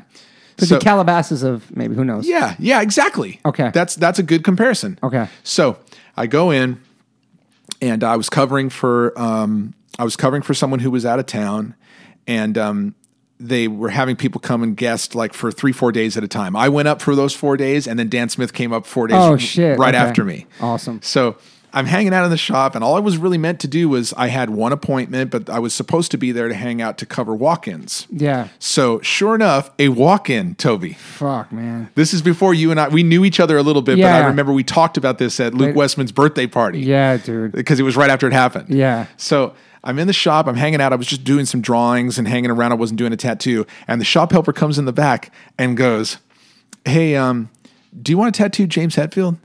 Dude. And I go, "What?" And she goes, "Yeah, he's here. I don't know. He comes in sometimes. He gets like little tattoos done. He's here right now. Do you want to tattoo him?"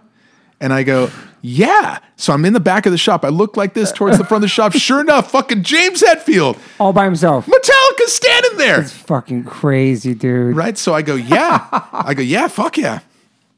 So I walk up and I go, "What's he want to get?" She goes, "There's some lettering or something like that." So at this point, I didn't know the extent of it. Some lettering, yeah. So I walk up to him and I go, "Hey, how's it going?" I go, "My name's Lindsay." And he was like, "Hey, they said that you're the guy. You do lettering or something like that, and you'd be the one to do this tattoo." And I go, "Yeah, man, what do you want to get?" And he goes, "I want to get across my fingers, like on my knuckles, I want to get Riff Life." So hard. And I go, "Yeah, fucking, that'd be great." Right? He's the only person that could get that. Fuck, man. So he goes, "Yeah, man. I mean, I was just thinking that, and like whatever lettering you think would look good." And I go, "Cool, man." I go, "Do you want to do it today?" And he goes, "No better time than the present. Let's do it right now." Damn, dude. And I go, "Fuck yeah." So let me go get set up. And he goes, "Yeah." So I felt kind of bad because he's this, he's a famous person. Dude. And he was like sitting in the waiting room looking at his phone. And I was like in the back, like getting set up thinking, I don't want to make him wait. It's so crazy, man. So, and it was completely random. There could have been anybody there doing that tattoo. So I go in the back, I set up, and these dudes are kind of used to seeing him come in. So they know that I'm like a music fan, and they were like stoked on it. You liked Metallica, right? Yeah. So I was like, fuck, this is wild. And they were like, "Dude, you're gonna." I go, there's a guy there named Brian who's going.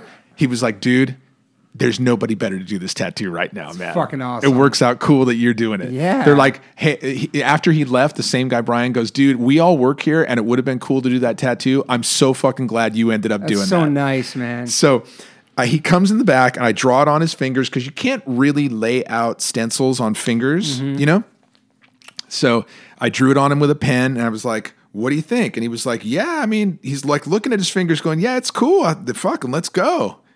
He was like, "Let's do it." Fuck. So I go, "Okay, here we go." So I start tattooing him and we start talking about music, right? Yeah. And I was telling him about like... Does he know that it's him? Yeah, he knew. Okay. He knew because I kind of just mentioned a couple of things, but I wasn't going, "Fucking this is awesome, Metallica." Yeah. I just said a couple of things about like, "I heard that you lived up in this area." Okay. That kind of a thing. Yeah. So I'm starting the tattoo. I start talking to him, and as it turns out, James Hetfield in particular is like a crazy punk rock fan, knows all about punk and like Misfits especially, yeah. Totally. And as it turned out, so crazy. One of the first times that Leah, my wife, and I went to London together for the London Tattoo Convention. This is like 2008 or 9. Yeah. 2008 or 9. We were trying to see if bands were playing while we were there, and Discharge was playing at this place called the Gaff in London. Okay. On one of the nights of the convention on the Saturday night. Mm-hmm. So she and I took a cab, went to the show, barely got in, watched the band. It was like not the best time I've ever seen Discharge. It was just one member and like all these other fill-in people and shit. It was cool. It was cool. And I was glad that Leah could see it. Yeah. Because Leah didn't get to see Discharge in 1983 in Los Angeles or any of that shit. So it was cool that she got to go. And we can say that we went to a fucking Discharge show in England. That's sick. It was cool. It's awesome. So we start talking. He was like, so he starts telling me about how when I'm tattooing his fingers about how he really likes Discharge. And I was like, yeah. He goes, you ever seen Discharge? I go, yeah, dude. I fucking got on stage with Cal when I was 15 at this place called Perkins Palace in Pasadena, and I sang Born to Die in the Gutter with him. And he was like, oh, it's fucking cool, man. He goes, I didn't get to see them back then. He goes, but I did see them in England one time in like 2009. We were at the same fucking show, Toby. Holy shit. He goes, I saw him at this place called the Gaff. And I go, whoa, hold on. I go, was it them and like this other? I remember that at the time I remember the name of the opening band, and he goes, yeah. And I go, how did you go in there and not like have people tripping on you? And he goes, I had like a baseball cap and I was standing in a sound monitor. I was just like hanging out in the back. Wow. And I go, you wanted to go see them on your own? And he goes, nobody else wanted to go. I just fucking went to the show by myself. I was like, dude, I can identify with that. 100% you can. So he just told me he wanted to see Discharge while he had a night off in England, and Metallica was fucking playing in England, and he was at the same goddamn show. Playing a fucking arena, he goes to that punk show by himself. And this random small club. It says a lot about him too. So I got done. Holy shit. So we talked about a couple of other things. We talked about music, and at one point I mentioned something about Metallica that I knew that was like a fact that wasn't like something that people would know. I forget what it was. But he went, you really are like a music fan or something. He made this thing, and I go, yeah, dude, fucking. I'm like, I'm really into all kinds of like, facts about bands and stuff like that. I go, it isn't really anything that's ever going to serve me in any kind of a way, but it's all things I'm super interested in. And he's like, no, it's totally cool. I love it. So I get done with the tattoo, and I was like, okay, well, I wanted to stretch it out longer because we were getting along talking and shit. It was cool. Yeah. But I go, well, I think that's it. I think that's all of it. It's about all I can do to it. I can't think of anything else I can do to make it look cool, or to make it look better than what you got. So he goes, all right. I go, check it out. He goes over to the mirror, swear to God. He holds his hands up like this, and he goes, like in that fucking Metallica song, like an Enter Sandman, dude, the laugh. He's looking at his fingers making that laugh. So ill, dude. And so then I was like, fucking, this is a good day, man. This is a good day. So he takes out, his hands are like bleeding. His like new tattoos on his fingers and shit. He reaches in his pocket, he gets out his phone, gives it to the helper who gave me the appointment or gave me the job, and goes, hey, would you mind taking a picture of me and him together before I ever said anything? No way, dude. Swear to God. So I'm like with him like this, and we took pictures together. He's like, cool, man. Thanks a lot. It was all him. You have the picture still? Yeah. Holy shit, dude. It was good. Is that one of the craziest moments as far as walk-ins and people you tattooed? That was the craziest walk-in ever. For sure. But there's been other people you tattooed that you were really excited about? That yeah, totally. You would expect to. The best thing about that one, though, is that it wasn't a tattoo in like a small little area or like a name somewhere where nobody could see. It's right on his hands. Everybody sees that. And everybody sees it. It's so crazy. Fuck, did you ever see him after that? No. You know what's wild is Leah ended up buying me a pair of ski gloves off of Metallica's website that, fingerless ski gloves that say Riff Life on the fingers that are just like the tattoos that I did on him. Dude. And I have them. Holy shit. It's crazy. Frankie Orange, you're going to make that connection. He worked with Metallica for like 10 years. Oh, yeah. I talked to Frankie a long time about Metallica because I guess he tattooed James's neck. Yeah. Yeah. We ended up talking about that. That's such a fucking crazy story, man. Yeah, it's so wild. It's so wild. But these are the things that to me are like part of like the magic of things that happen in the tattoo world and like being a tattooer. Like it doesn't matter how far along it comes or what people's ideas of tattoos are that change or the way that the public perception of tattoos are, any of that stuff. There's still things like that can happen that happen to me just up there completely randomly that are like magical connection. Those moments and shit, too, bonding by music and shit, everything. Everything about the reason why I tattoo, what drew me to it in the first, what my favorite tattoos to do that are musically connected tattoos. Yeah. That's what happened, and that was not planned. It Dude, just that's fucking fate. It's crazy, man. Somehow, whatever that is, it's like fate or something that brings those things together and make them happen. And if you're in the right moment at the right time, and you're truly in, like, submerged in the whole thing, and you end up doing that, those things can happen, and they did. Yeah. Did you ever feel like quitting tattooing? No, never once have I ever thought about not tattooing. Never once have I ever thought about being burnt out or not wanting to tattoo. That's amazing. Never once in my entire life. I've never ever thought to myself, "Fuck this." There's not. This isn't something that I want to do. Even after a bad experience or a crazy customer or a weird tattoo coming out different than you thought that it would, or any of those things. Never have I ever had that thought. That the only thing I ever think of is, like, when I'm off of work for 3 days is, man, I got to get to the shop and, like, I just have to organize this color, or I have to, like, do this tattoo, or I got to order this shit. Yeah. Or, not just the tattooing itself, but everything that goes along with it. Those are all things that I live for. And that just as equally as, like, I'm married to Leah and I have a family and music, tattooing, and all those things, I'm married to all of that. You balance it all together. Yeah. So do you feel like growing up a punk rock kid and from the home you came with, being the youngest out of 5, and then raising kids and being a dad, like all the ethics and all the stuff you learned from punk rock, you use that in your everyday life, of course, right? It stays with you forever. Yeah, it doesn't ever go away. And it becomes such a thing that you don't really even consider or think of it. You just sort of, it just sort of is because routine. Part of what you are. Yeah. Yeah. It's crazy that, like, we are grown-ups, we have responsibilities and pay mortgages and take our kids to school, but I think we're always going to be big kids because of, I think, the music we grew up on. It keeps you young. And it keeps you young. I think that it truly does. I think that it truly keeps you in a state of thinking. I don't feel like it's suspended adolescence. I don't feel that. I don't think that it's a level of immaturity. I never once have considered that.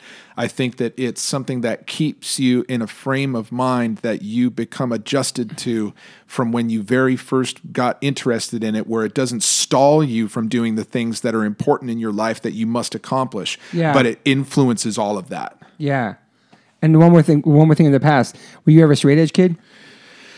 I've never claimed straight edge. I like how you say it, straight edge. That's the right way to say it. Oh. That's how Ian says it. Straight edge. Straight edge. Not straight edge, it's straight edge. Well, straight edge. I'll say that. Who knows how to say it? What I will say, though, is that I've never taken a drug in my life. Yeah. Never in my life have I taken a drug. I smoked pot twice. And by smoking pot, I mean that I took a crack off of a joint in the back of a car on my way to see Black Flag when I was 15. Somebody passed me this joint. I took a hit off of it, and I kept going. And the joint went back around. Yeah. And that was when I took this crack off this joint when I was 15, and I did the same thing when I was 22. When I was at a Cult show. I went to see the Cult on New Year's Eve awesome. From 1989 to 1990 at Long Beach Sports Arena. And my brother's friend was standing next to me, and we didn't go to the show together, but we had the same seats. Yeah. And he had a joint, and he handed it to me, and I took a hit off of that. I handed it to the person that was next to me. So those are the 2 times that I've smoked weed ever in my life. I'm 51. I've never. 2 great concerts, the Cult and Black Flag. Yeah, that was cool. Yeah. They never did anything to me. By the way, speaking of which, smoking weed, maybe you have to do it more. I don't really know, but doing that didn't make me feel any way. Okay. I've never taken a drug ever in my life. Ever have I taken a drug. I have to really force myself to take any type of prescription drug, because to me that's a slippery slope. Okay. I feel like once you start like becoming reliant on any such thing, yeah, it's just dangerous. I feel like that you could easily go straight downhill, and I've seen it happen. Yeah, and NyQuil, all that shit. It's not really. Swear to God, I was having a rough time sleeping not that long ago, and I remember it was a couple years ago, and I was talking to you one time. You were on tour, and you said, "Oh, you could take melatonin." Yeah, it's natural. It's a natural thing. You could take it. So I felt okay because you told me that it was cool. Yeah, health food store. It's straight edge people. So I did. And it helped me sleep. Yeah. And then, but anytime that there's any kind of a prescribed thing from a doctor or something like that, I have a really hard time. This happens to go back to what I was talking about with members of my family that like didn't do good in school and shit like that. There was issues with that. Okay. And so I may have had some kind of subliminal feeling put into my brain that made me connect that, well, I gotta do all right in school, or at least try, and I gotta stay away from this bullshit because that can't end well. Yeah. And then through music and being exposed to punk rock and the kind of people that sometimes it draws. Yes. And also the tattoo world, which has the same element. Yes. Sometimes more. I think through seeing those things and sometimes not even knowing what it was at the time, I was so fucking young that I didn't know what people were doing. I was blind to it because I had no interest. I was interested in music and tattoos and that kind of stuff. Skateboarding and shit. Yeah. So that kind of stuff, when people were doing it, I didn't ever feel drawn to it. So whenever people were doing it around me, I was kind of blind to it because I didn't know. I was naive for sure for that shit. Didn't care. Yeah. Didn't know. Yeah, it was part of your world. So because of not really knowing what it was or wanting to know what it was, I was just shielded as somehow from being involved in it in any way. Yeah. It wasn't like somebody was pushing it on me and me going like, oh God, no, I can't take it. It was just never fucking came up. Yeah. It was never important. So that's what that was. That's amazing. My whole entire life too. Yeah, and I mean, at 51 now, I don't really feel like it's going to become part of my life. Starting super late. Forget it. I'm going to try weed when I'm 60. No, I'm good. Do you consider yourself an optimistic or pessimistic person? It's both. I have to say it's both. I try to be optimistic about things, as anybody would. But there are times when I feel like being optimistic about stuff comes naturally to people in certain situations, and I feel like my reaction sometimes is pessimistic towards the same things, and I feel like it has to do with exposure to punk. Because not against the grain, you mean? Not because it's a negative reaction, not because punk rock is a negative thing, but because of questioning something. Questioning everything. Right. So somebody going like, oh, it's totally okay. And my first reaction is, no, it's fucking not. It couldn't be okay. What do you mean? Is that just to stir a conversation, or it gets? I don't know. It would be in any certain period of time. Like be a realist. Yeah, I think it's more realism. Yeah, and not being taken advantage of in some ways. And if it means that you have to turn up a wall or some sort of a negativity thing of like, no, fuck that. That it can come across as being pessimistic in some ways. To me, I feel like it's a necessity sometimes. Yeah. And then, do you have any like daily rituals or anything you do like every day? Every day. What you got? Everything, dude. That was a real serious moment too. I know you get a haircut like every certain week. I know all that shit like every week. Every week. Every week you get your haircut. Every week I get my haircut. I cut my nails on the same day every day. I cut my toenails on the same day every day. As the haircut? No. They each have a day too. Are you OCD or no? In the worst way, Toby. It's like I have insane hangups with OCD. It used to be so much worse. It's way better now. Okay. But I used to have the worst time getting through anything. Damn, no medication for that. No, hell no. That's amazing. And I went through having kids. You have to let some things go by. 100%. You have to let some things fall away. Yeah. So that was the beginning of it. And then Leah, I have to say, I've name checked her so many times during this thing. I realized this amazing wife, Leah. She's awesome. What up, Leah? I realized that she has helped me through so many things that I didn't even realize were issues to begin with. Yeah, we've talked in the past for sure. Yeah, where she has said, like, look, maybe you don't need to worry so much about this thing. It's okay, and it's helped me a lot. So that's awesome. So do you drink coffee every day? Every single day.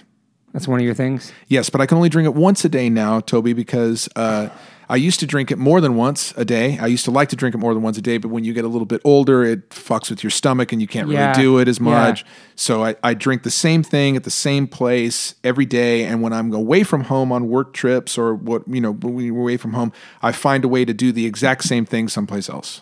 What's crazy is that Rusty mentioned the other day too, is as kids, when you listen to punk rock, you think adults only drink coffee, but then you had like the Descendants being coffee mug. I know. And like all the coffee logos, like what these punk rockers are drinking coffee. That's like for adult grown-ups. I know. It's so weird. That's funny that you say that because through the Descendants thing, I saw, I was just talking about this show. The first time that I saw them was with Black Flag, Bad Brains, and Descendants at this place called the Ukrainian Cultural Center. It's on Melrose here in Los Angeles. Melrose. I was 15. Wow. And it's like when you get coming up here from Orange County, when you get off on Melrose, you usually turn left to go down to where the stores are and towards your house here. Yep. Not that you live on Melrose, but it's more towards this way. You would make a right and you go back the other direction on Melrose, like kind of going the other way. And there was this place called the Ukrainian Cultural Center where I ended up seeing a couple punk shows. One of them was the Descendants. And this was 83. So this was beginning of my interest with that band.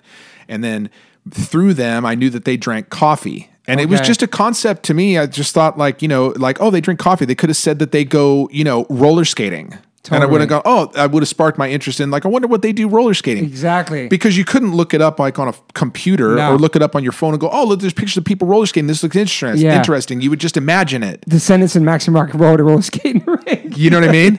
So the thing with coffee, I was like, they drink coffee. I wonder what they do with that. I wonder what it is. I wonder why you would drink coffee. Who knows about that? My mom drinks it, Yeah. So I started asking for coffee at school. No way. I swear to God, I would go to school and then in the morning, my mom would drop me off or I'd walk. I'd get there early and people would get they had breakfast, like a breakfast program. So I would be like, hey, can I get coffee? And I was friends with the lady who did the thing. She's like, Lindsay, you're kind of pushing it. I was like, I don't know. I just get a cup of coffee. I don't want hot chocolate coffee. So I started drinking it then. No way. Not crazy drinking it, but that was when I tried it. It was through that. It's fucking all your fault. It's all your fault to send is getting people hooked on caffeine. You remember Jolt Cola? Jolt. Hell yeah. Dude, it was like you were scared you had to have the Jolt Cola. It was so crazy. I remember Jolt with the logo. Yeah. The lightning bolt in the O. Yeah, I think maybe it was like an ad for it in a skate magazine or something. They kind of blew it up to be that drink. Yeah, I remember this. What was your favorite skate trick? Frontside grind always will be. Sick. Always frontside grind. Yeah. I think that there's nothing more stylish. I think that there's nothing more. I mean, it's not that tricky, but it's super stylish and cool. And when you approach it, and you slide for a ways and you're not like shaky, there's nothing cooler or more stylish than frontside grind. Were you a pool guy, a ramp guy? That's what you were? Pool all the way because when I first started getting involved in skateboarding, ramps were nowhere near as prevalent. You're right. They weren't. As concrete pools. Pools and downhill and shit back then. Yeah, 100%. Yeah. So I would go to, even at the skate park that I used to go to, Skatercross, when I was super young, there was a concrete run, like a concrete snake run with no ramp. It was just like a long ramp that you went down to gain speed to hit the run. Fuck. And then 3 years later, they made 2 pools because people were like, how come you guys don't have a pool here to skate? Yeah. So that was what I knew. It was concrete pools. Fuck, man. So skateboarding, music, tattoos, it's all connected, man. It's all connected. I feel like all of it is so much more connected than people really think. Yeah. Or even until you start talking about it, it's all very, very one and the same, part of the same thing. Yeah. You would think you were a musician too because you love music so much.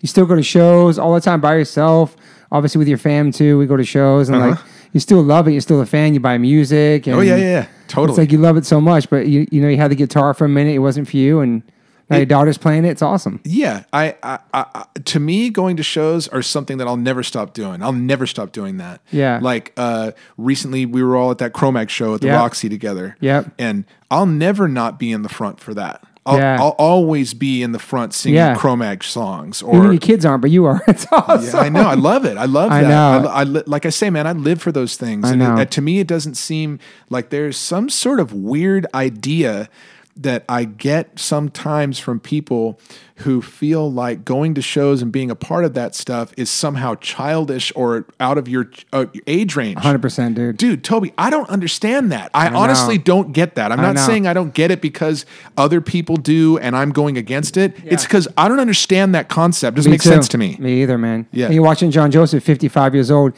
killing it more than fucking kids half his age. 100%. It's like, it's hard to explain the music and it's hard to explain like why we go to shows, why we love that music, because it's so, even though people thought it blew up for a while and punk rock was exposed and there was it's still very underground and it's something fairly special, you know what I mean? It will never not be. There's always an element of that that's underground. Yeah. I'm going on my first tour where I'm going to like roadie for a band. You are? I am with Sharp Shock, yes. What tour? The one coming up? Yeah. Oh, shit. Awesome. Totally going to go and like do the thing where you spend the night, go to the show and set up, which I've done, but usually just like a day. Yeah. This is something where I'm going to leave home. Which tour is it? The one Bouncing Souls?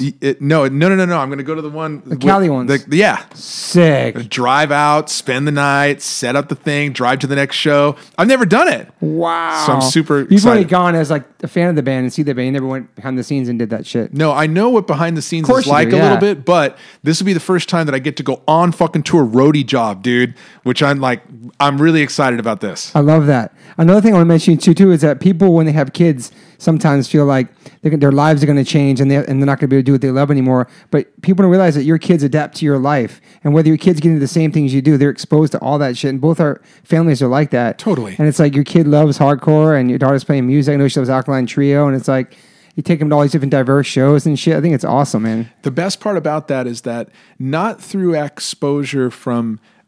directly from exposure from me or Leah or the lives that they've been listen around. to this. Look like this. It's not like that at all. Never, swear to God. Never. I've always said, like, whatever you're into, like the first 100%. First shows that my daughter went to that I took her to were One Direction. We saw Justin Bieber, back then. We saw them like 3 or 4 times at big shows. Yeah, how were they?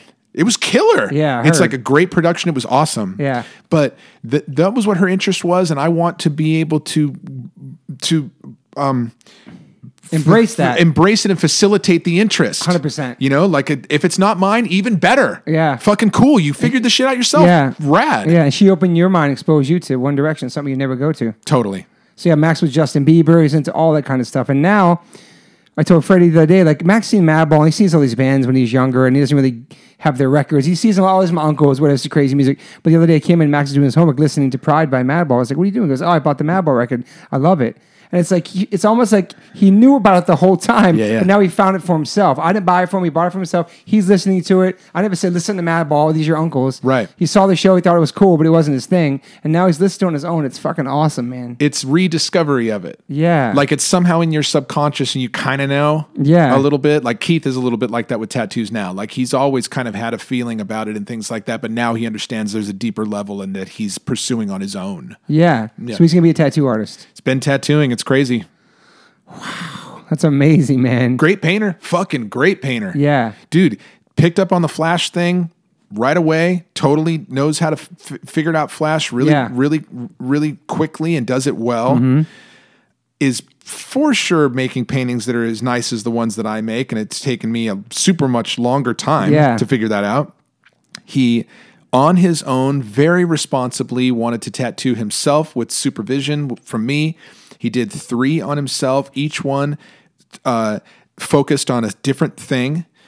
He wanted to do an outline he wanted to do a tattoo the first time that kind of had more to do with outline and shading and a little bit of color, which is something that he wanted to get a handle on. Which the only way to get a handle on is to do it. Exactly. So he did that after hours on a Friday. Then after hours, that was on his birthday too, by the way. That was on his 24th birthday. Fucking awesome. He did his own tattoo on himself, first one ever. Sick.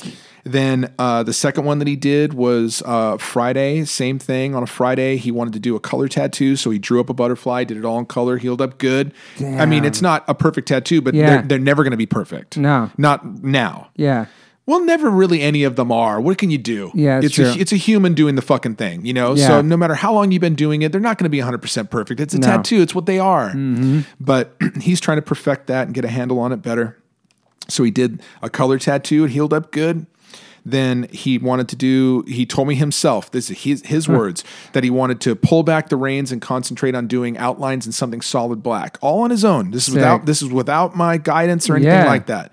I mean, I guided him while he was doing it, but the decision to do it, his own. Yeah. These are all on himself. At that point, considering how well the paintings are looking and that he's making some progress completely on his own with his own decisions involving tattoos, I ran it by Tim.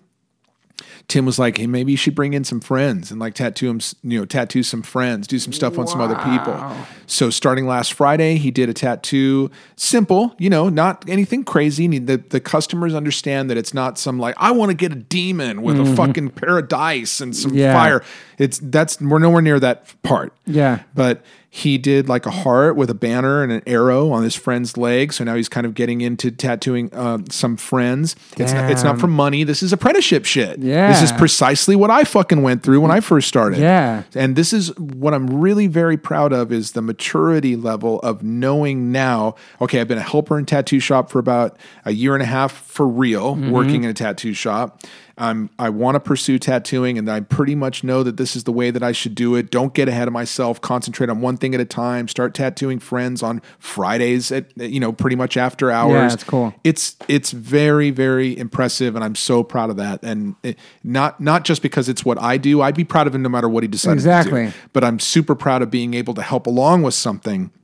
Because had he decided to be, an engineer or something like work on a car or something like that, I have very, very highly, very limited information about those kinds of things. Me too. But if he wanted to, like I say, he wants to learn how to tattoo. I'm like, fucking, this is great, dude. I know how to help you with that. I know, man. So it's a good thing. And it's kind of was out of nowhere. It just kind of like you weren't sure you wanted to tattoo, and then all of a sudden. No, he kind of said that he wanted to tattoo for a long time. He said, like, this is something that I would learn to do. But I think that he would even tell you that at the time that he told me that the first time, he wasn't ready to do something like that. Mm-hmm. That wasn't something that he was truly knew what it involved. Yeah. Because there's a whole lot of other shit that goes along with tattooing besides doing a tattoo that stays on somebody's skin. 100%. That's like 15% of it. Yeah. And then the whole other rest of the shit that goes along with it is what you have to learn and really get a grip on. Yeah. That stuff it can't be described. It's like being in a band. It would be like if you were in a band and you loved the idea of it, until you play 100 times with your band, 100%. You don't know about what it's like to go up on a stage, be in front of a crowd, anticipate their reaction, know how the show's going, know that the sound is going okay, all those things. Yeah. Those are all those factors of like playing a show that nobody thinks of. I know. The people that go to see the band, they're like, fucking cool, H2O is going to play. Or fucking cool, I want to go see Rancid or whatever it is, right? So they're in the crowd, they're watching the band, and they're listening to the songs that are played on the set list. There's so many other things that go along with that. So many things, man. Moving parts. That the moving parts that people, that unless you were in the band or unless you really were around it, like truly underneath it and around it all that time, you would never fucking know. Yeah. I feel like it's the same comparison with tattoos. Yeah. That if you unless you're inside of it, then the tattoo part itself is like the person getting the tattoo is like the person going to the show. Exactly. Like the person who goes to the show, they get to watch the band. They're stoked. They're like, fucking cool. I got to see the band. Yeah. Right. Then they leave. They think about it. That's what happens when someone goes and gets a tattoo. They choose the tattoo. I'm going to go and get this fucking thing. It's at this time on this day. I'm going to go do this thing. Yeah. It's like plans to have a ticket to go to see a concert. Yeah, it's true. Right. So all the things that go into place to put that on there and then leave the memory with them, that's all the shit that he's got to learn now. Yeah. Which he now is starting to get a handle on, which is super beautiful to see that he's truly taking that part in. Yeah, he's like being passionate about it and actually learning and not like trying to like, well, this is just easy to do. I'm just going to do it. Because my dad did. Yeah. You know what I'm saying? Like that's not really where he's coming from. And he has an artistic standpoint on things and is able to draw shit up and is able to. So cool, man. And has like kind of a more modern version and look at the way that he thinks tattoos should look, which is super fucking, that's impressive, man. Like there's people that are tattooing today that do it for money that are successful that don't really have that view. Yeah. They see things of something that like they see the way that tattoos are done and the way they look on their phone or the way that they see them on on the computer or something like that, and they think that they want them to look that way because they see them that way. But I feel like my son's version of things is the way that he's seeing it is like it's different than that. He's going like, yeah, the stuff that's on my phone and all that shit is cool, but I kind of see it this way. It's fucking awesome, man. It's kind of rad. I got to admit, man. You must be proud because that's super, super proud. I want to quickly say, speaking of pride, that is a word that I didn't really identify with at all and didn't really understand the feeling of what it was until much later in my life. So when I was younger, I feel like there wasn't many things that I was super proud of because I wasn't in that much control of the things that were surrounding me. There were things that were going on around me that I didn't really have any control over. So I didn't really understand the thing of pride, like being proud. Yeah. I knew what that word was. I knew that there were people who threw that word around or said it or like, I'm proud of this or I'm proud of you. I didn't hear that shit. So I didn't really know. Got you. I didn't connect it to things. Makes sense. So when I reached the like 10-year mark of tattooing, I remember feeling like this feeling of like, oh man, I'm happy about that. That's like a thing that makes me feel filled with happiness. Yeah. It was pride. So proud of how far you come and what you've achieved, everything. Yeah, it should be. It's the same thing with my kids. Mm-hmm. When I reached the 20-year mark, when I got to 27 this year, right? Knowing that my kids are doing okay and that my life in general is good. Yeah. I'm able to accept now and be aware of something that I was unaware of before, which was feeling proud of something and like the feeling of being like, man, I'm proud of my kid. Yeah. I'm proud of him having a vision of his own. I'm proud of my daughter for doing well in school and being able to do things like play guitar that I was never able to do. Yeah. I was able to stick with something for a super long period of time and do tattoos. And these are, having like my wife is with me and we're able to, do things together, travel and she's doing well. These are things I'm proud of, that I now am able to identify with and feel that feeling and know like, man, that's like a really good feeling. And it must be that I'm proud of it. It's fucking awesome, man.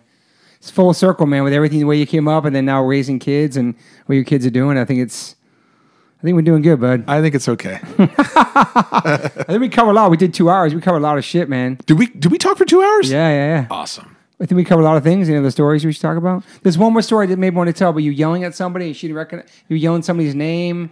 Oh, yeah. What was that story? You mean at Dancing with the Stars? Yeah. When I was shaking my fist at her? Yeah. Who was she? Brooke Burke. Okay. If you're listening, which you're not. Well, if you happen to be, I wasn't shaking my fist at you out of any kind of weird, anger.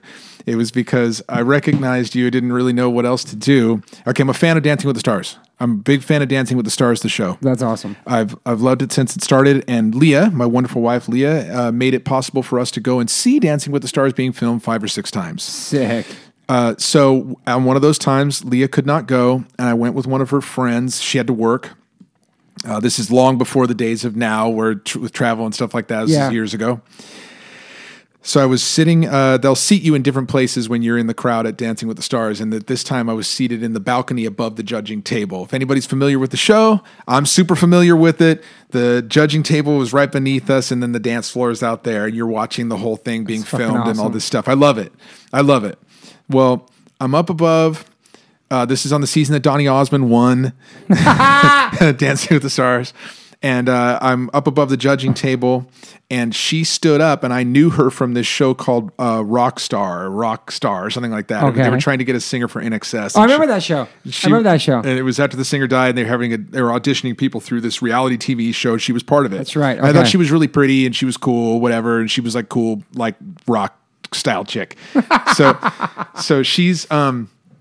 She was one of the hosts of the show, not one of the judges, but one of the hosts. Yeah. So she was standing up here, and this is after the crowd was being let out of the place after they stopped filming. And I stood up, and I leaned over the thing, and I go, Brooke, right? And she heard me. It's easy if you're yelling inside a sound studio, they hear you, right? So she looked up, and I didn't know what to say once I got her attention, so I started shaking my fist at her and going like this, you. I pointed at her and shook my fist. To me, it looks like I'm going to fuck you up. So stupid. You're waving your fist and pointing. What did she do? And I'm up above her, too. She's looking up at her. What the fuck is wrong with this dude? And she goes, hi. And I went like this. I shook my fist at her some more, Toby. And then she goes, it's nice. Like the old puppets in the Muppets sitting in the balcony. Yeah. And she goes, nice to see you. And I go, you too, shaking my fist. She turned away. I'm sure she was like, security, get this fucking dude out of here. Who's this guy with tattoos waving a fist at me? I thought that story was amazing because you just caught in the moment. You don't know how to react. I didn't know what to say. I didn't want to go, I saw you on TV. I think you're awesome. So I just shook my fist at her. It's so silly. Oh my God.